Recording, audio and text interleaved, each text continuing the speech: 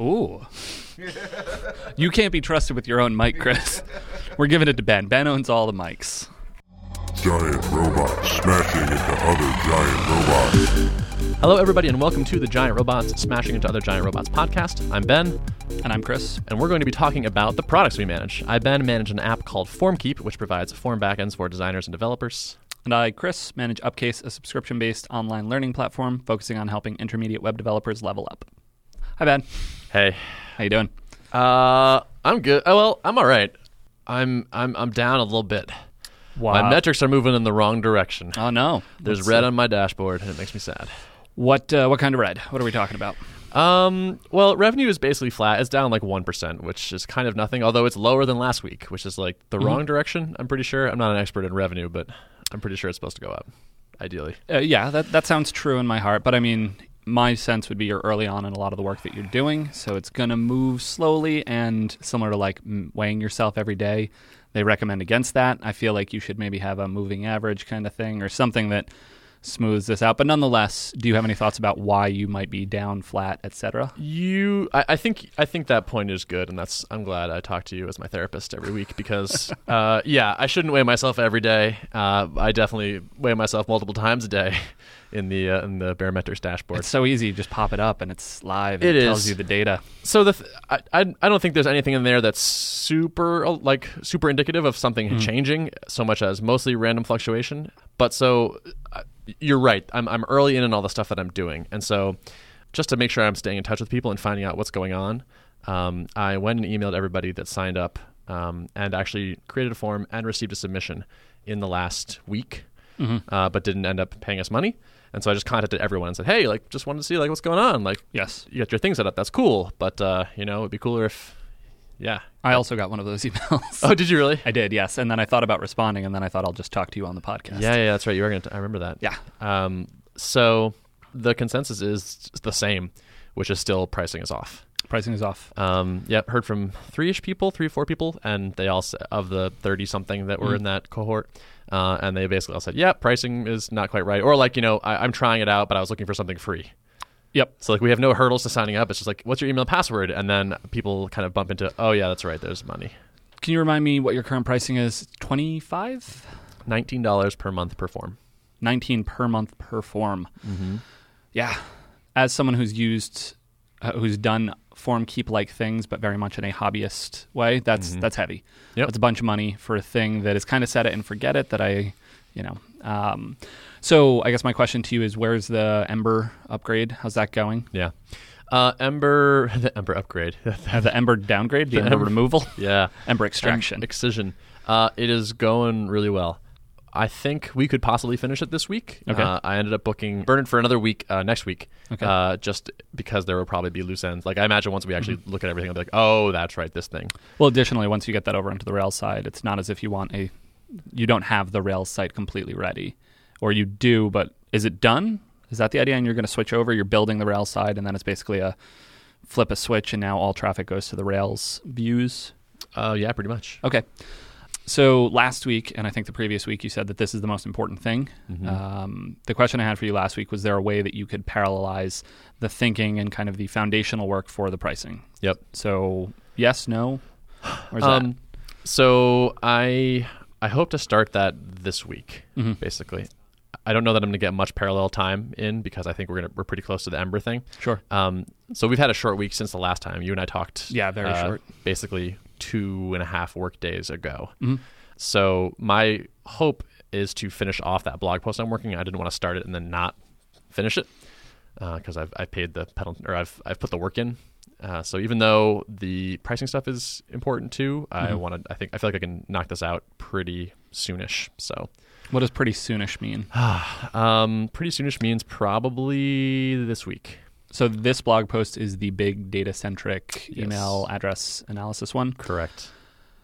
So to put you to the question, could you not set that aside? Do you not think that the context is well enough captured in the writing that you have, and that your mental, is there too much loaded into RAM for you right now that it would be very difficult to get back into that headspace? No, not really. Okay. Because I'm actually at the point where I'm just about done crunching the numbers, and I feel really good about the data. Okay. And so once that's done, it becomes writing as opposed to anything else.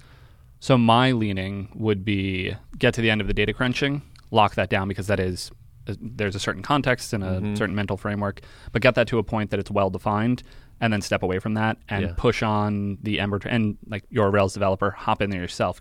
Like just rip it open, get it done. Yeah. I think you're right. As I listen to myself saying things, I'm like saying, I said that's the most important, and yet I'm talking about another thing. Why am I still doing that? And I have nothing but excuses, I guess. Yep. But I'll tell you a good excuse though, which is that I think one of my many flaws is that I like to bounce around from between things. Like I love the new. Yep. And so I'm trying to not be that guy. And so I'm trying to make sure I finish like a project once I start the project. Yeah. But sometimes maybe I should put the project down and come back to it later. I mean, most people suffer from this to a certain extent. I certainly do. So let's chat once a week, and I'll maybe point it out to you. Yeah. But that sounds helpful. But yeah, so for this particular one, I agree, or at least from what you've said, it sounds like pricing is absolutely the thing. Like I think you've got a solid product here. I think if you get pricing in order, that's going to be a fundamental conversion changer for you. And then all of the marketing stuff, that just starts putting people into a funnel that works. Whereas right now, funnel/retention are just not where they need to be, likely because of pricing. Right. Doesn't sound like features is the thing. So Not really. So yeah, I would say push as hard as you like, set aside marketing and things like that, because right now you're like your conversion engine, even if you start sending tons of people there, it's not a great conversion situation. Exactly. Pricing. I was thinking the other day about how pricing is actually part of product market fit, which is something I hadn't considered before. Yeah. But like the pricing determines who is willing to pay for it. And so that who part is like, what are they and what are they doing?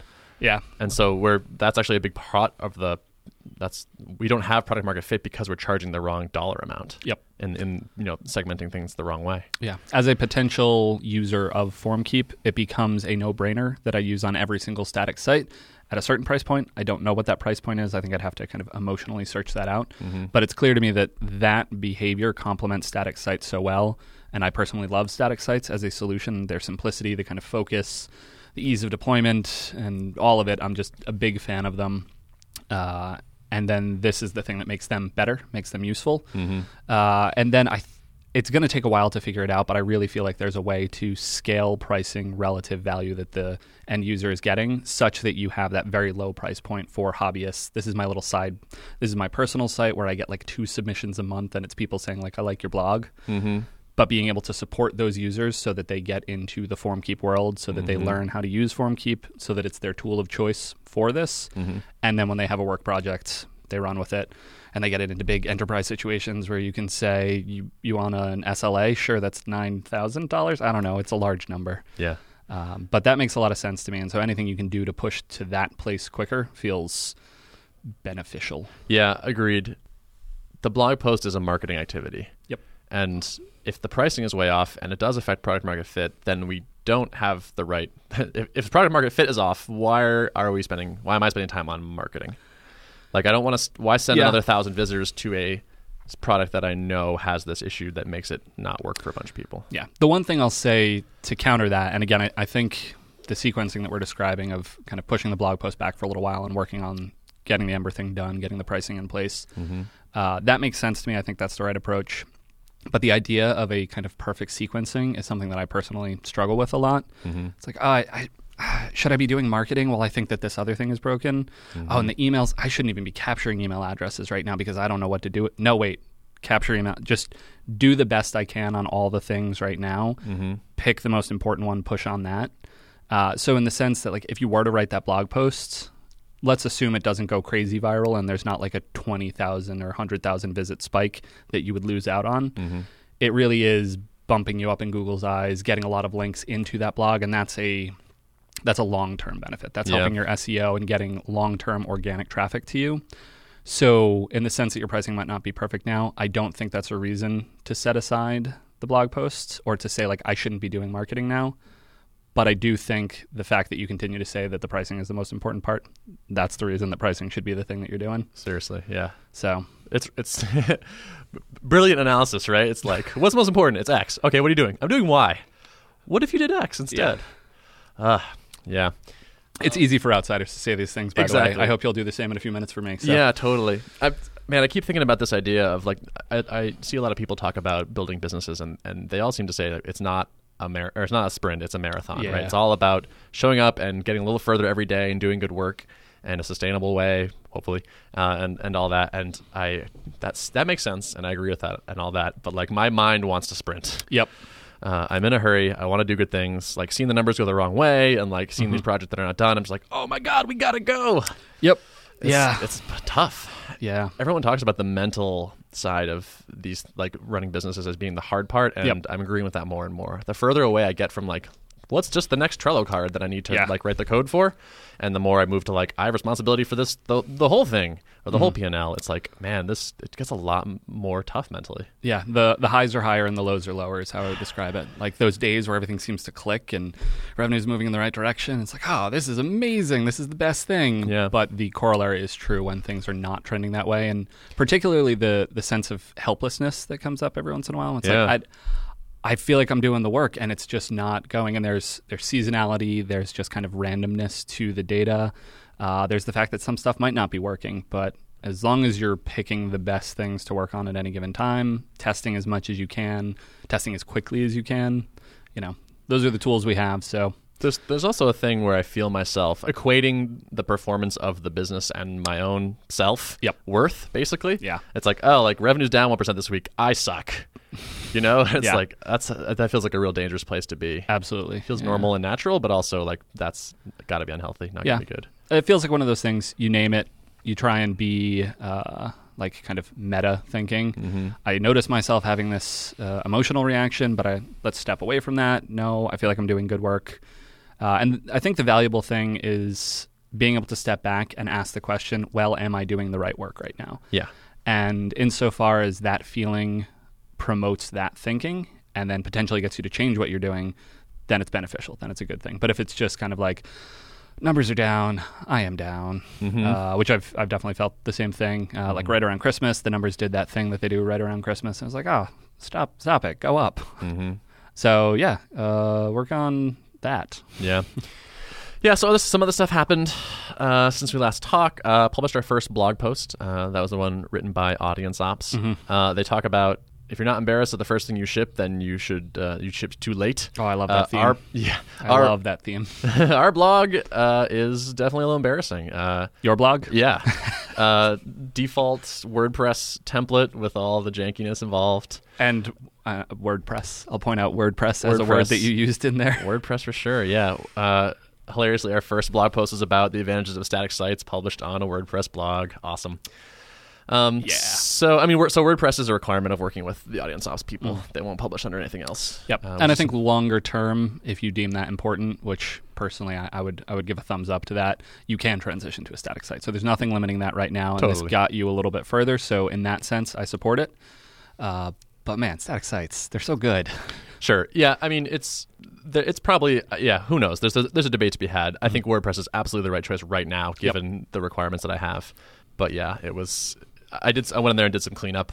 I meant to do the cleanup before the email went out to everybody saying, here's our blog post, but it didn't. So extra embarrassment. That's fun. But didn't you say that the blog post was about if you don't, or are you saying that's your theme? If you're not embarrassed by the MVP, then you ship too late. That's just what I'm talking about right That's now. your theme about the blog. About the blog. Gotcha. Yeah. Okay. Yeah, in the sense of treating launches as these big singular events, that feels like a counterproductive idea. And so then thinking of launches as iterative, ongoing, I launch, and then I relaunch, and then I send it to a few other people, and people just keep showing up, and each of those people, for them, it's the first time they see it. That mindset has helped me so much in being like, let's just get something out there. Something that is preferably not actually embarrassing, but like it's a little rough around the edges, but it's live, and Right, that's exactly. important. And we can iterate on live. We can't iterate on nothing. It is tough to iterate on nothing. Very. Yeah. So that happened. That's out. That's good. I'm glad. And the other thing, as we were talking earlier, I was thinking like, I'm working on a blog post. I've hired other people to work on blog posts. Yes, they might not be like amazing A+ content, but like it's still happening. And so like, why am I not putting myself in this other direction? So we'll see. And in fact, also The other direction being the price, the Ember Okay. removal pricing change kind of stuff. Also, I'm working with Priceonomics, also on a blog post. So like, there's content in the pipeline. Yeah, I think if I remember last week, most of your updates were content and marketing. Yeah. And you didn't have much to say on the product side. And so I think backing away from that just a little bit, bringing in some product stuff makes some sense, even it out. Totally. So yeah, okay. That's my takeaway for right now. Other stuff that happened. I am putting together a mastermind. So for people who don't know, a mastermind is a gathering of like-minded folks that have maybe similar goals, but possibly different levels of experience, who want to try to help each other along that path. So this is sort of like a mini mastermind, I would say, you and I talking. But I feel like we kind of know the same-ish stuff in a way. So I think we're able to give a nice objective point of view on things, which is actually super helpful, and as I just found again. But I really wanted to have a group. I want to put a group together to make sure I'm getting outside feedback, because I feel like I don't have anyone to go to exactly for like, okay, who's an expert on this? Who do I talk to? Right. Or at least someone who's done this before. Yep. So I got a cold email from someone after our first podcast of this ilk, and we did a call and we really hit it off. And so I was like, hey, I'm doing this thing. Do you want it? And he said yes. So I got 2 in there. I think 4 is where I want to be roughly. He sent over some suggestions. I have a couple people I'm reaching out to. So I think pretty shortly I should have like a weekly mastermind group going on. Sounds good. I'm pretty excited about that.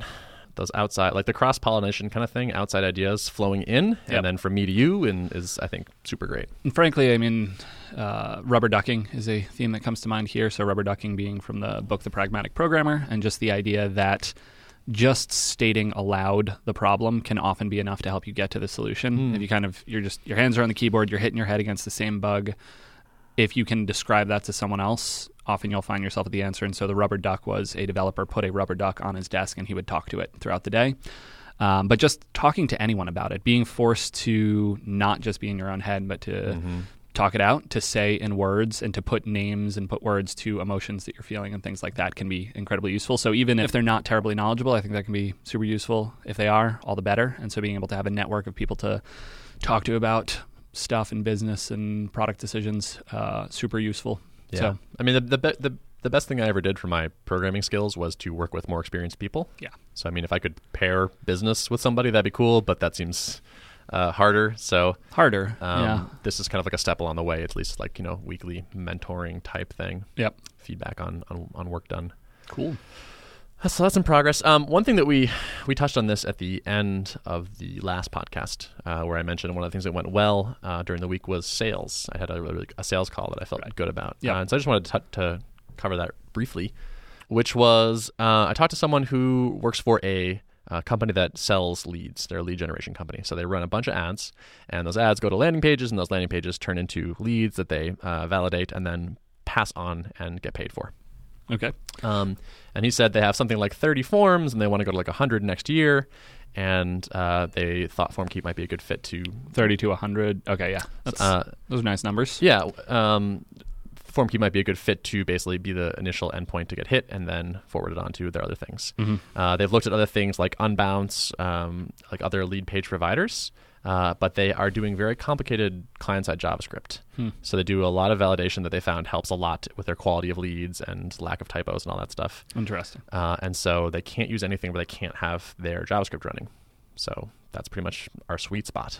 And so I was like, we want to own the whole form thing. Yeah. Yeah, exactly. So that was a great prospect for us, but I was excited with how I approached the call.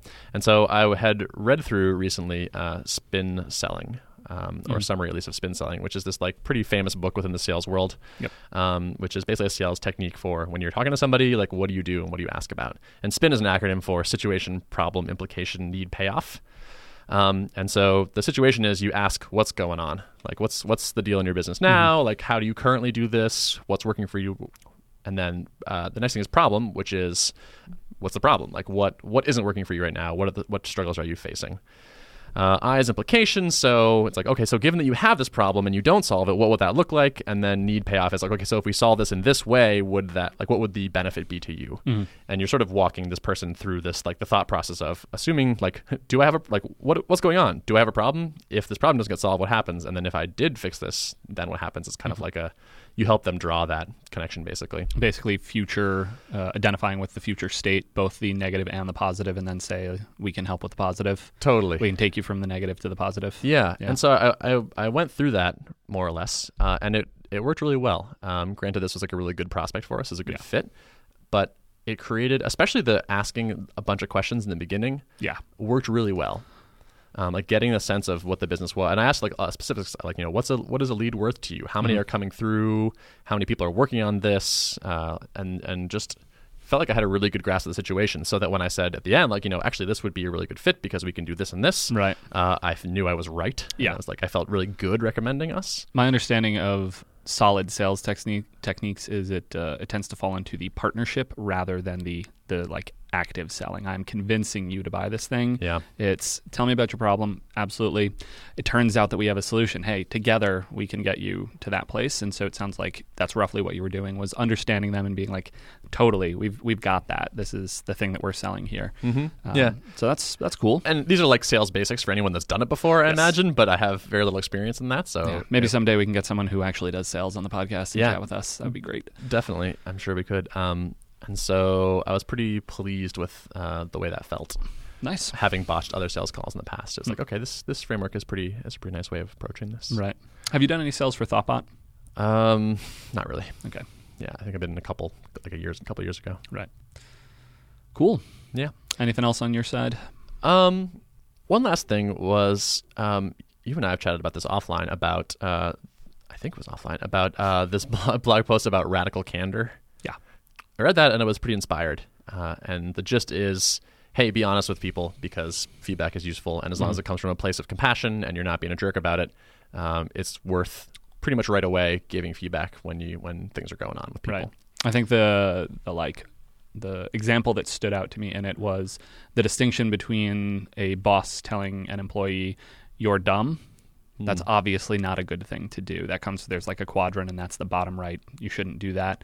But the corollary, the thing that was said and that was referenced in the article was, you sound less intelligent when you say all the time in your presentations. Let's talk about how we can work through that. So it was less of a you are something. It was you've presented this behavior and here's how it's coming across. Let's work together to get you to a better place, but not saying anything because it's a little bit awkward, finding the way to say it in a empathy-based, caring, I care about you, and so let's work together to get to that better place. Yep.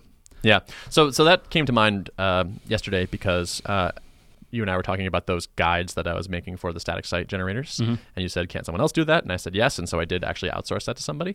And I got back to work yesterday. And I opened up one of them and basically found 3 typos kind of right away. Yep. And you hate typos. And just some awkward writing in general. And I think past me would have been like, okay, well, that was a failed experiment. It turns out I can't actually outsource something to somebody. Right. I guess I'll take these and clean them up, and then, in the future I know I have to do them myself. But instead, I told the person that. I said, hey, I'm a super stickler for correctness of writing and quality of writing. So, like, here are the 3 typos I found in the first document. I haven't looked at the others. I need you to go back and redo these. I'd rather it take more time and be actually correct, but I want to feel like these are pristine and ready to publish when they come back to me. And he's like, yeah, absolutely no problem. And then turn them around, and I just got them back this morning. So I'm going to go through and see what happened. But that felt like a step forward, small thing, but like a positive progress. Like actually telling this person what the standards were and what mattered to me. Yeah. And hopefully when I review them, actually getting what I asked for. Feels like a nice move here. I think that's a critical aspect of being able to successfully delegate, because it's so rare that someone is going to have exactly the value structure that you do, have exactly the thinking and wording or approach. And so being fine with the fact that what you will get back is likely not the 100% of what you would produce, whether or not that's actually the best thing. Just as a person, this is how I would have done it. And if I get back anything that's not that, I start to compare and I start to look at the differences. And so quickly being like, well, nope, apparently I'm the only one who can do this. And I think that's maybe a natural state to go to, but fighting that and saying like, no, let's try and communicate a little bit better. Be clear about the values of, like, for you, correctness and typos and things like that. Or the same thing holds for coding. We really value name clarity. So like when you're naming variables, that's super important. And making sure that you give that sort of feedback, because people can grow. They can kind of learn those things. They can adapt to your working style or my working style or whatever. So, and being able to delegate is a hugely important thing when, time is a precious, precious resource. Yeah. And I think people rise to the standard that you set. And sometimes it takes a little while for them to realize how high that might be, I guess. It's also sort of unfair to hold people to a standard that you never explained. Right, exactly. Like for me, I tend to produce copy that is not free of typos. I know that, and I purposefully outsource that aspect of writing. I think I'm relatively good at producing technical wording and things like that, but the fine-grained down to that last level, that's not my strong suit. But I found people that I can work with that will help complement that. And like you have helped with that for me personally in the past. And so knowing that and knowing that that's kind of the back and forth that we might have, that's very different than if you were expecting me to give you, and maybe you were, and maybe I was just failing miserably and giving you typo-ridden documents, but that was my expectation. And frankly, if you were looking at everything I gave you and seeing all the typos and hating it and didn't say anything, then that falls out of the radical candor would have been, tell me that. I'm happy to put the extra work in and figure that out if that's the measure that you're going to hold me to, but I need to know that. Right. Yeah, that need to know part is important. Yeah. I used to help direct a chorus, and I got such better results when I would tell people what I was looking for and what would fly and what wouldn't. Yep. As opposed to being like disappointed with people just in like, it's not good enough. It's like, okay, these 3 things are really important and we have to do them all the time. And if you're not doing them, I'm going to call you out on them. And it's actually like people want that actually. Like it was surprising to me how well people responded to understanding what the standards were and how to meet them, especially the how to meet them part. Yeah, if you can train people how to do them, that's even better. But I think that's about it for my general update for the week. All right, next week will be better. Yeah. I'm confident. Cool. And I think you'll push through to the important things, and having the pricing engine is something that you can work on. I think will be really beneficial to your mental state and the ability to actually move this product in the right direction. So true. So the sooner we get there, the better. Cool. All right. So for me, unfortunately, the 2.5 work days or so that we had limited my output on a number of fronts. Things that we did get done. Working on some of the analytics things, and I realized we have a single staging or a single segment instance. So all events from staging or from production of the Upcase application go into the same analytics thing. Bummer. So in the sense of cleaning up the data, that's probably true for FormCube too, actually. Quite possibly. It seems common looking at our segment setup because we have a Thoughtbot wide one. We don't seem to have many staging apps in there. Yeah. But it was really easy. I just went in and said, new app, please. I will call it Upcase Staging, and I put the environment variable in the config for staging. Yeah. And now as I'm moving towards data cleanliness in my analytics and wanting those to be a little more trustworthy, that's just one step in the right direction. So that was nice. One of the analytics, I had 2 analytics-related goals. One of them I was able to get in, which was specifying for any event that we're sending out, is this user a guest, a sampler, or a subscriber? Technically, we don't actually track logged out events, so guest doesn't really count, although we might down the road, at least from the Ruby side. But sampler versus subscriber is a very meaningful distinction. And if anything, we're moving towards this idea of having more samplers. So just to clarify, sampler is someone who is signed into the app. We know who they are. We can identify them, but they are not a subscriber. They're not paying us currently. So they're trying out some of the free videos, anything like that. And that's something that we've recently introduced into the app and that we're moving towards pretty heavily over. That's kind of a big plan that we have right now. So having cleanliness of data around what state was this user in, how did they appear to us, I think is super useful. So we got that. That's on production now. Happy about that. Other analytics thing that I wanted was a little bit of clarification of the exercise system. That's less critical. There's nothing where it's actually relevant yet because we have no courses that are exercise and video, but soon we will. So I want to get that in beforehand, but I'm okay that didn't perhaps make it in this week. Additionally, wanted to make it so that we can make weekly iteration videos free samples. So auth to access is the terminology that we use. People click a GitHub auth button, go through GitHub, come back, they're watching the video. That is not done, but we have Allie, one of our designers here, working on that, which is awesome. She became available this morning, and so I was able to explain the outline and actually also get her thinking on it because this is actually more of a design task than a development task. And so I gave her my big thinking. I want to expose more of this content. Here's roughly where I'm thinking. CTA button here. These are the different states. And she's running with that now. So happy that that's in work. Wish we had accomplished it, but such is life. That is such a nice part about working with Thoughtbot level designers is that I feel like we can do that, which is like, here are my goals for this thing. Please help. Yes. And that's kind of like, they'll certainly ask a lot of questions, but it's nice that it's not like, I need you to design me a button for here. Yeah. Yeah, absolutely. And in fact, when I do find myself getting to that level of specificity, I'll purposefully back off and say, like, actually, never mind. Forget what I said about the button. I want a way for people to do X. Right. Whatever that means, whatever you think is the best way. Yeah. And almost as a rule, they will come up with something that is better, more cohesive with the existing design, more functional with the base idea that we're trying to represent. Yeah. So, I try to do that with my feedback in general, with especially about design and UX type things. It's like, as opposed to saying like, what if we made it green? Yeah. It's more like, I feel like it doesn't seem as clickable, or Right. like it kind of looks like a background element, and I just sort of offer like thoughts at a somewhat more generic level, Right. and let the expert decide how to address them. You don't say it doesn't pop enough, do you? No, I don't think I Okay. said that. I mean, I do say that to troll people occasionally, but Of course. So behind that, actually, and this isn't something that I had talked about last week, or I had maybe hinted at it, but there's a deeper theme that I'm pushing towards, which is the idea of, right now we have a lot of content that is strictly behind the paywall. So recently, all of the content on the TMUX course, all of the content on Test-Driven Rails, all of the content on Mastering Git, those are all hidden, and the only thing that you could see was the main landing page listing out each of the videos with a little blurb. But we actually put a lot of effort into the copy that's associated with each of the videos. It's not quite a transcript, but it's intended to be the text that you would be able to come back to after having watched the video. So it includes all the code samples that are necessary, any code snippets, things like that, as well as the high-level thinking written out in words. So that means we've written a whole lot of words with lots of keywords in them Yep. that Google and our users can't see. So they can't see the value that's there, because I think these are a significantly valuable piece of the system, and Google also can't see it.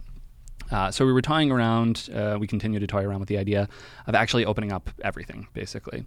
All content is, you can basically land on any video page. They'll be crawlable by Google, so we'll get hopefully some SEO, long tail keywords, things like that. But additionally, adding in more call to action buttons saying, you can read all of this text if you auth. You can watch this video because it's a free sample if you auth, having different levels of let's get you engaged. You want this thing, we want to share it. So let's get there. I have some lingering concerns that if the text is largely everything that happens in the videos. It's all the code that's necessary, and it's all of the words. Yeah. I don't believe that the text on its own is nearly as valuable as the text as a supporting element to the video.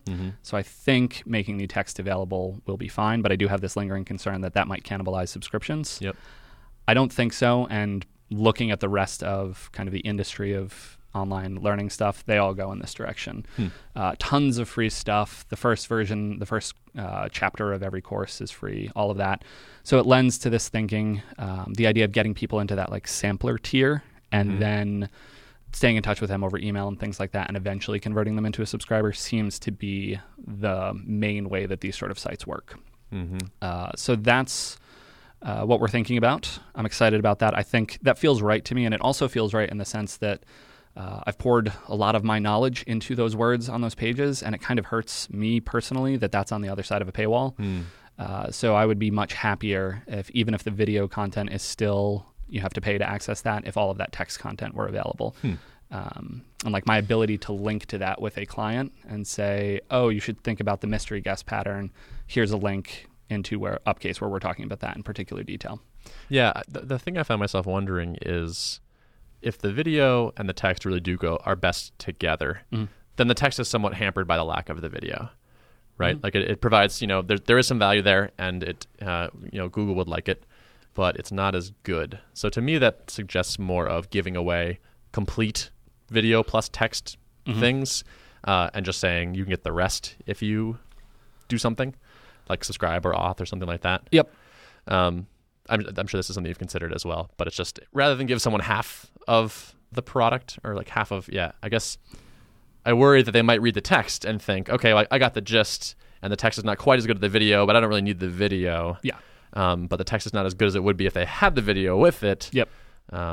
If there's, maybe you could give them, all of some part of it as opposed to half of all of it. Right. Well, so that's kind of the mode that we're in now. So we have auth to access the first 2 to 3 videos per course. You get the whole thing. So you get the video and the notes for free, but you literally can't see the content for the later pieces. Mm-hmm. So in a sense of trying to show the value that is there, the text is definitely valuable. You can, as a user, read that, get a sense of what's going on, and actually be perfectly fine. You will miss out on the more nuanced thinking, some of the more subtle aspects. And one of the themes that we hear is people are purchasing Upcase because they want to hear Thoughtbot. They want to hear the Thoughtbot opinions around development. So the words on the page are good, but they just, if you're trying to hear Thoughtbot talk about something, that comes in the video. That comes particularly like the weekly iteration. That's me having a conversation with another developer or designer about how they work, how they think, patterns, etc. But yeah, it's a fundamental concern. It's something that I'm thinking about. Yeah. The one other interesting aspect is the weekly iteration is in this mode anyway. This is kind of a on by default for weekly iteration. I don't know that it was a purposeful choice. It may have just been I'm not really sure. So you can see all the text for the weekly iteration? Yes. So if you are completely signed out, if you're a guest and you visit the weekly iteration, you will see a sample of the video. So 2 minutes, typically the first 2 minutes, Tom will cut that out. And then you'll see the full text. No limitations whatsoever. Interesting. So particularly the way we're thinking about doing this is have Tom create a trailer for a given trail, for a course, as it were. So say Mastering Git, he'll create a trailer that sums up some of the highlights, shows some of the screens, fancy Magic Movie stuff, and that's what's showed in the video position on each of the additional pages. So the first 2 or 3, you can see the full thing. The rest of them, you see that. But also for long-tail traffic that's landing directly on one of those pages, if you watch that video, it's clear to you this is a part of a bigger thing. You need to buy it in order to get access, etc. So if you're already doing this with the weekly iteration, do you have any data that suggests how successful it is? The weekly iteration pages, I believe, are pretty high in our analytics, even though they're sort of buried. You can't get to them directly. Like Google has to do many hops in order to get to a weekly iteration page. But nonetheless, they're visited pretty heavily. People are interacting with them, watching the samples. So that leads me to think there's some stuff here. But you're right. I was realizing as I was saying this to you that this is true, that we have a test bed, and I should poke at that a little bit more. So I think I'm going to do that as part of the work I'm doing in this larger project. Yeah, to me the interesting thing would be who signs up after they view some weekly iteration samples. Yeah. Viewing them is cool, but the thing you want to actually test is is giving away the text, creating getting you more customers. Yeah. I definitely need to look into that. That's a good point. There's sort of a fundamental assumption here, which is that the video is more valuable, which is kind of an interesting, and I would argue maybe untested, unproven assumption. Possibly the one caveat I'll say is video is by far the standout content on the site. That's what people interact with heavily over anything else. Exercises do not see nearly the interaction. Flashcards, which are all text, I think really solid text. I'm really proud of the work that we've done on that. They don't see nearly the interaction that the videos do. People really love to watch the videos. And if you think about actually Railscast as a counterpoint to this, Railscast, the ASCII cast was part of it that was exposed the whole time, and Railscast did quite well, I think, in that sense. Although I'm not sure if the pro videos, the 4 purchase ones were... Yeah, that's a good point. For what it's worth, when I land on a Railscast result, I read the text. Were you a subscriber back when subscribing was a thing? No. Okay. I was. It was worth it to me to get the video for him to hear it talked out. When I was newer to programming, I watched the videos more. I needed to see I needed more explanation as I was going. But once I got better, I would kind of just read the code samples and some of the text and be like, okay, I got the gist. Yeah. I mean, our target audience is intermediate developers. I'm not sure which side of that line they fall on, but this is another part of the problem of running the product when we're far from that point. Indeed. So that's something we're thinking about. That was a nice adventure off on that. Let's see. So I sent a big email last week. Let's do a quick check on how that went. Sent a big email. What was this? This was our New Year 2016. Make 2016 the year you level up with Thoughtbot email. So We have 4,471 people that it was sent to. We had a 55.9% open rate. That feels good. Who are these people? They are, per the best analytics that I could get in Drip, they are never subscribed, never auth to access, and did not receive the Thanksgiving email that you sent out. So are they people that came in through the Drip course then? The Dream Job course? The Dream Job, as well as Drive-By authors. So people that were just authenticating via GitHub, even when it was just a sign-in button. Okay. To clarify that for listeners, in a lot of cases there was content. It was, you had to be logged in to get to it. And users would just try and click the sign-in button and go and authenticate with GitHub. And now they're in our system, but they still can't access it because it's for subscribers. Right. We were doing a poor job of clarifying that. We've now kind of leaned into that, actually, and the auth to access is, actually, we will give you a free video there. And so there was a large volume of users who had authenticated, who had basically indicated interest in the content we have, gone into our system. So that's largely who this body of people was. Okay. 55.9% open rate. That feels high. Not that I know a ton. What was your subject line? Make 2016 the year you level up with Thoughtbot. Okay. And this went out like early January as like a... This went out January 7th. Okay. So exactly, this was just before we recorded last week. Okay. We have 16 conversions. So that's kind of low. It's 0.4%. Not awful. Overall, email converts for us at 1.8%.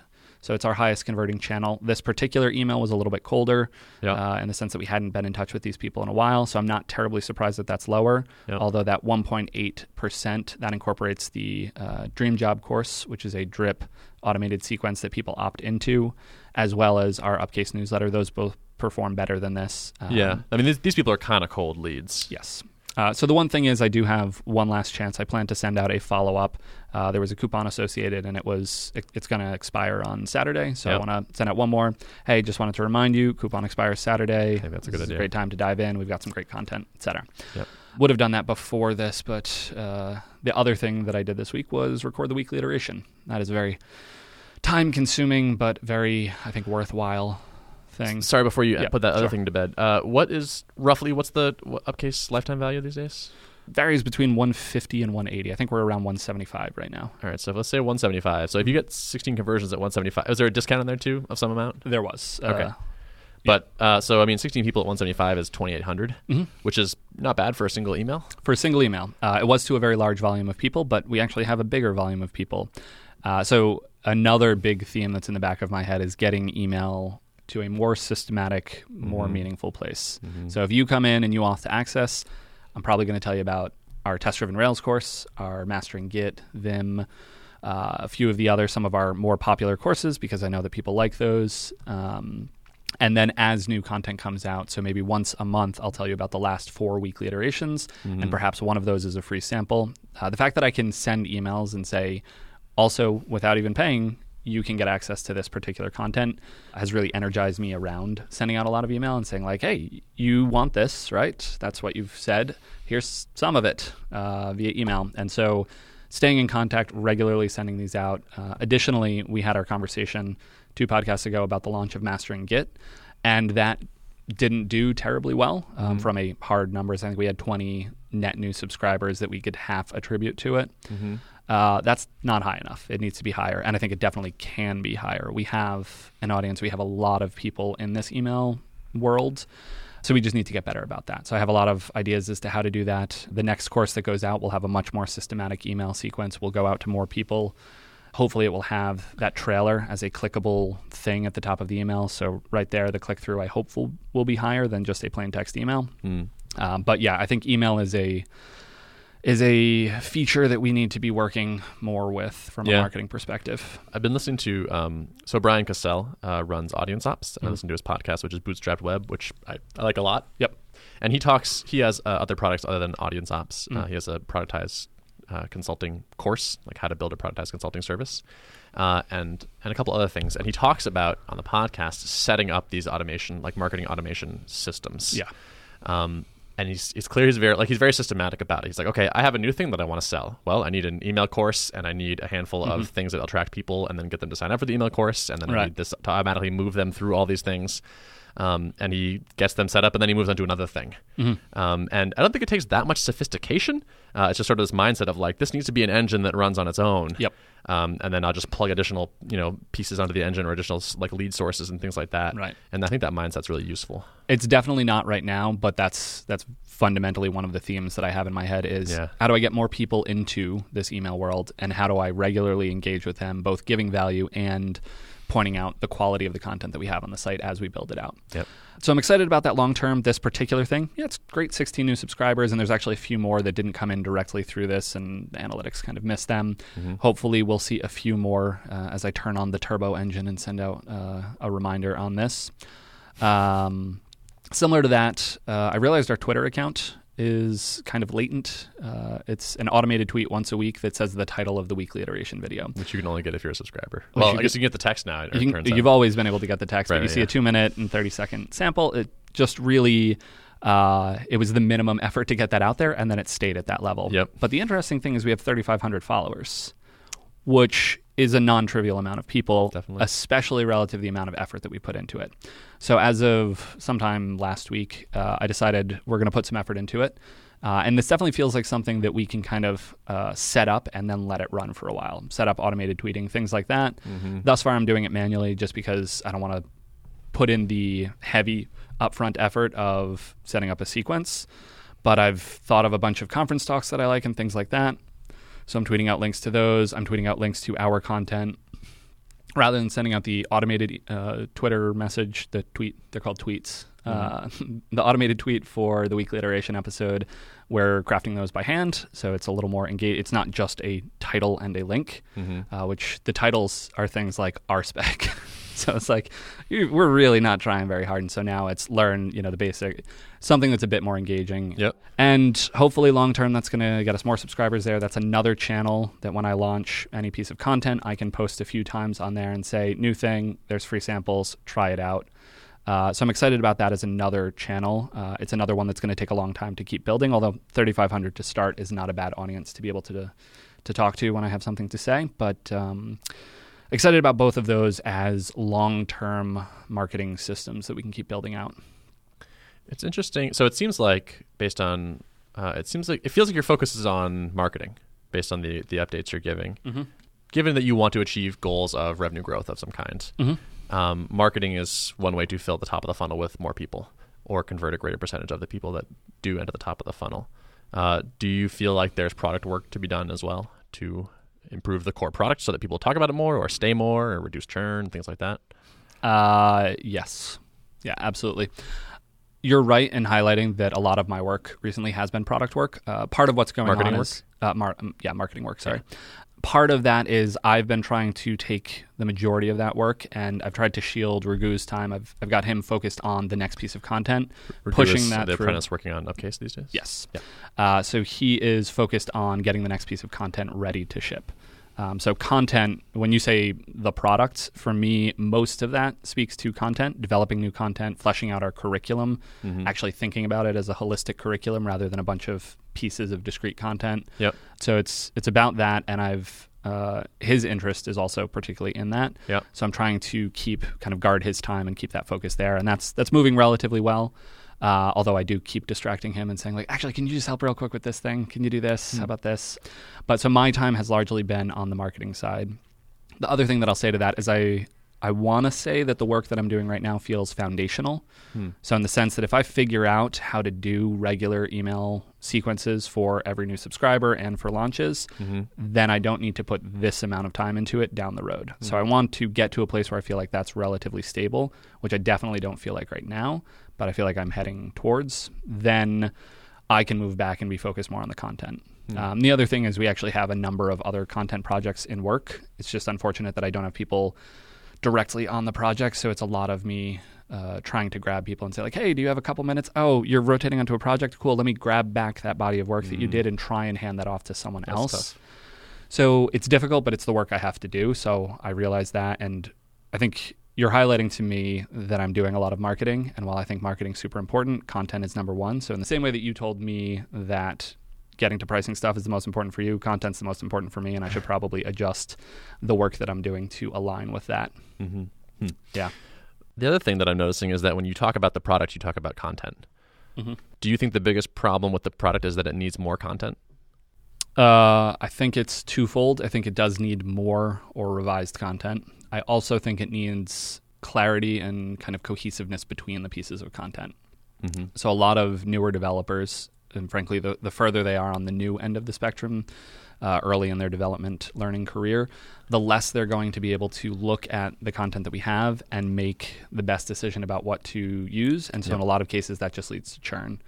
Or it leads to a mediocre experience where they watch test-driven Rails before they've watched intermediate Rails, and they're not quite at the they're confused by the Rails aspects of the test-driven Rails course, when really that's about testing and TDD. And so that's the other kind of major facet of enhancing the product, enhancing the content, is making it cohesive, making it giving people a better idea of how to move through it, where to start, where to move on to after that, what they need to know before they go into a given course. So we're having a lot of conversations around that. Rigo and I are trying to take a first stab at that very soon. Particularly, I think we're trying to say for each topic, let's define what a linear or kind of tree, start with the easiest and then go on to the more complicated, maybe fan out at the end. But what would that look like, both in the sense of the content and in the sense of the UI? How do we branch that out? And frankly, I think I should reach out to a designer to help on that as well, because that's more of an abstract. We want people to be able to understand how to move through the content. What does that look like to you? So I'm taking that away now as an action, as I need to talk to a designer about that. Okay. I don't know if you have done this recently, but I would also encourage you to talk to happy users and unhappy users, and sort of just a cross-section of people. Yep. Like people that churned after 1 month, people that stayed for 7 months, and just kind of make sure that those assumptions are all correct. Yeah. Like, are people that are unhappy, are they overwhelmed or are they underwhelmed? You know, like, is it just make sure that all that stuff is correct. Yeah. And you're pointed in the right direction to make the product better. Yep. Yeah, you talked a lot in the second episode that we did together about your work with watching users actually sign up for FormKeep and how illuminating that was for you. Yep. That's definitely on my list as well. The list, it's a big list, you know? Big list, for sure. The amount of different things that I think either of us can work on at any given time right now it complicates things. That's why we pay you the big bucks. Do we? Yeah.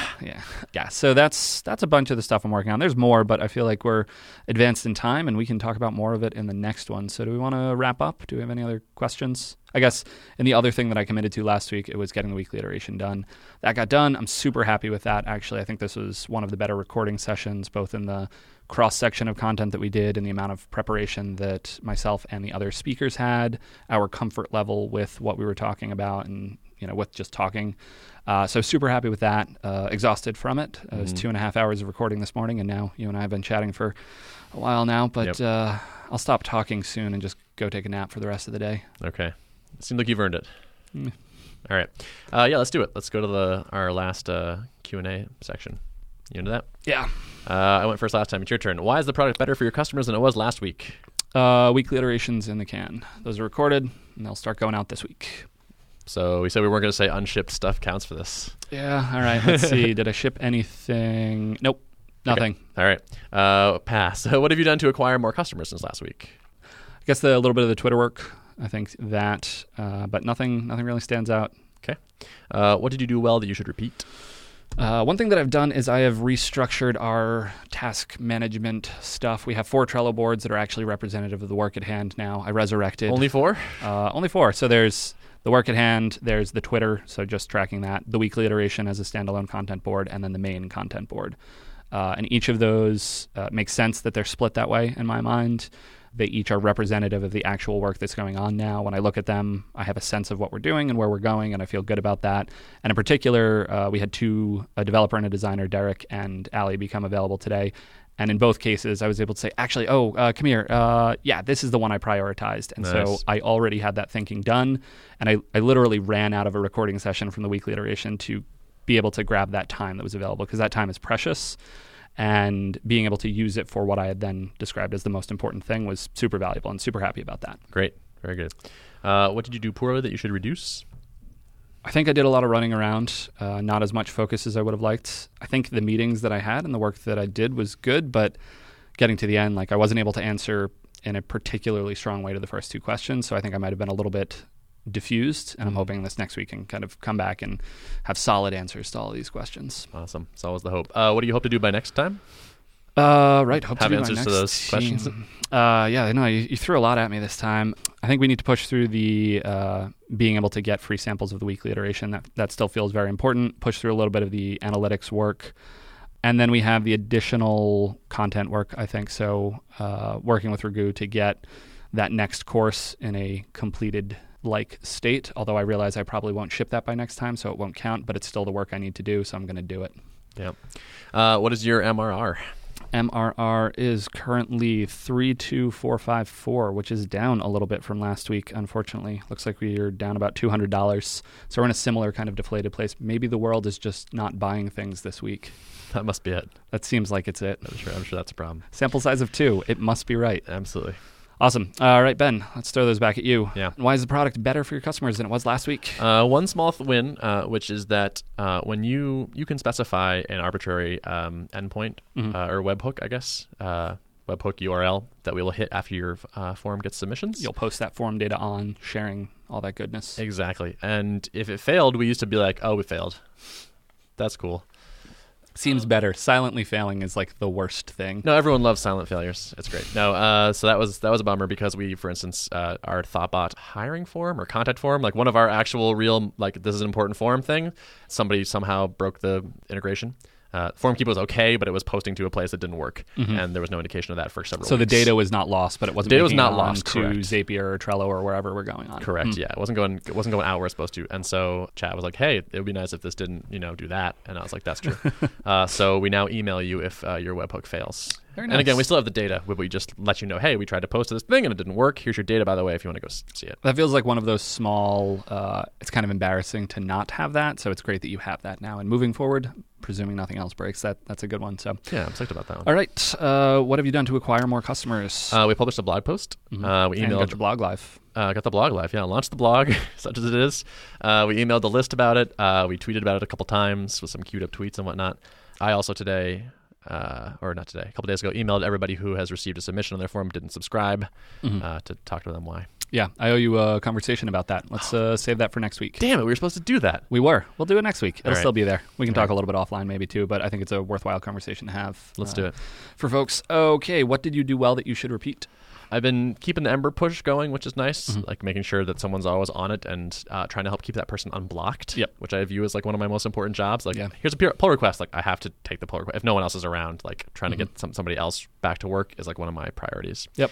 And also been investing more time in the blog post that also, while maybe not the right direction, I got some good work done and it feels like good, productive progress. So, all right. What did you do poorly that you should reduce? Still working on getting the day started early enough for whatever reason. Like my sleep has been kind of crap this last week. I usually have really good sleep hygiene and like sleep super well, but lately it's not been as good. So like when the alarm goes off, I'm kind of like, snooze time.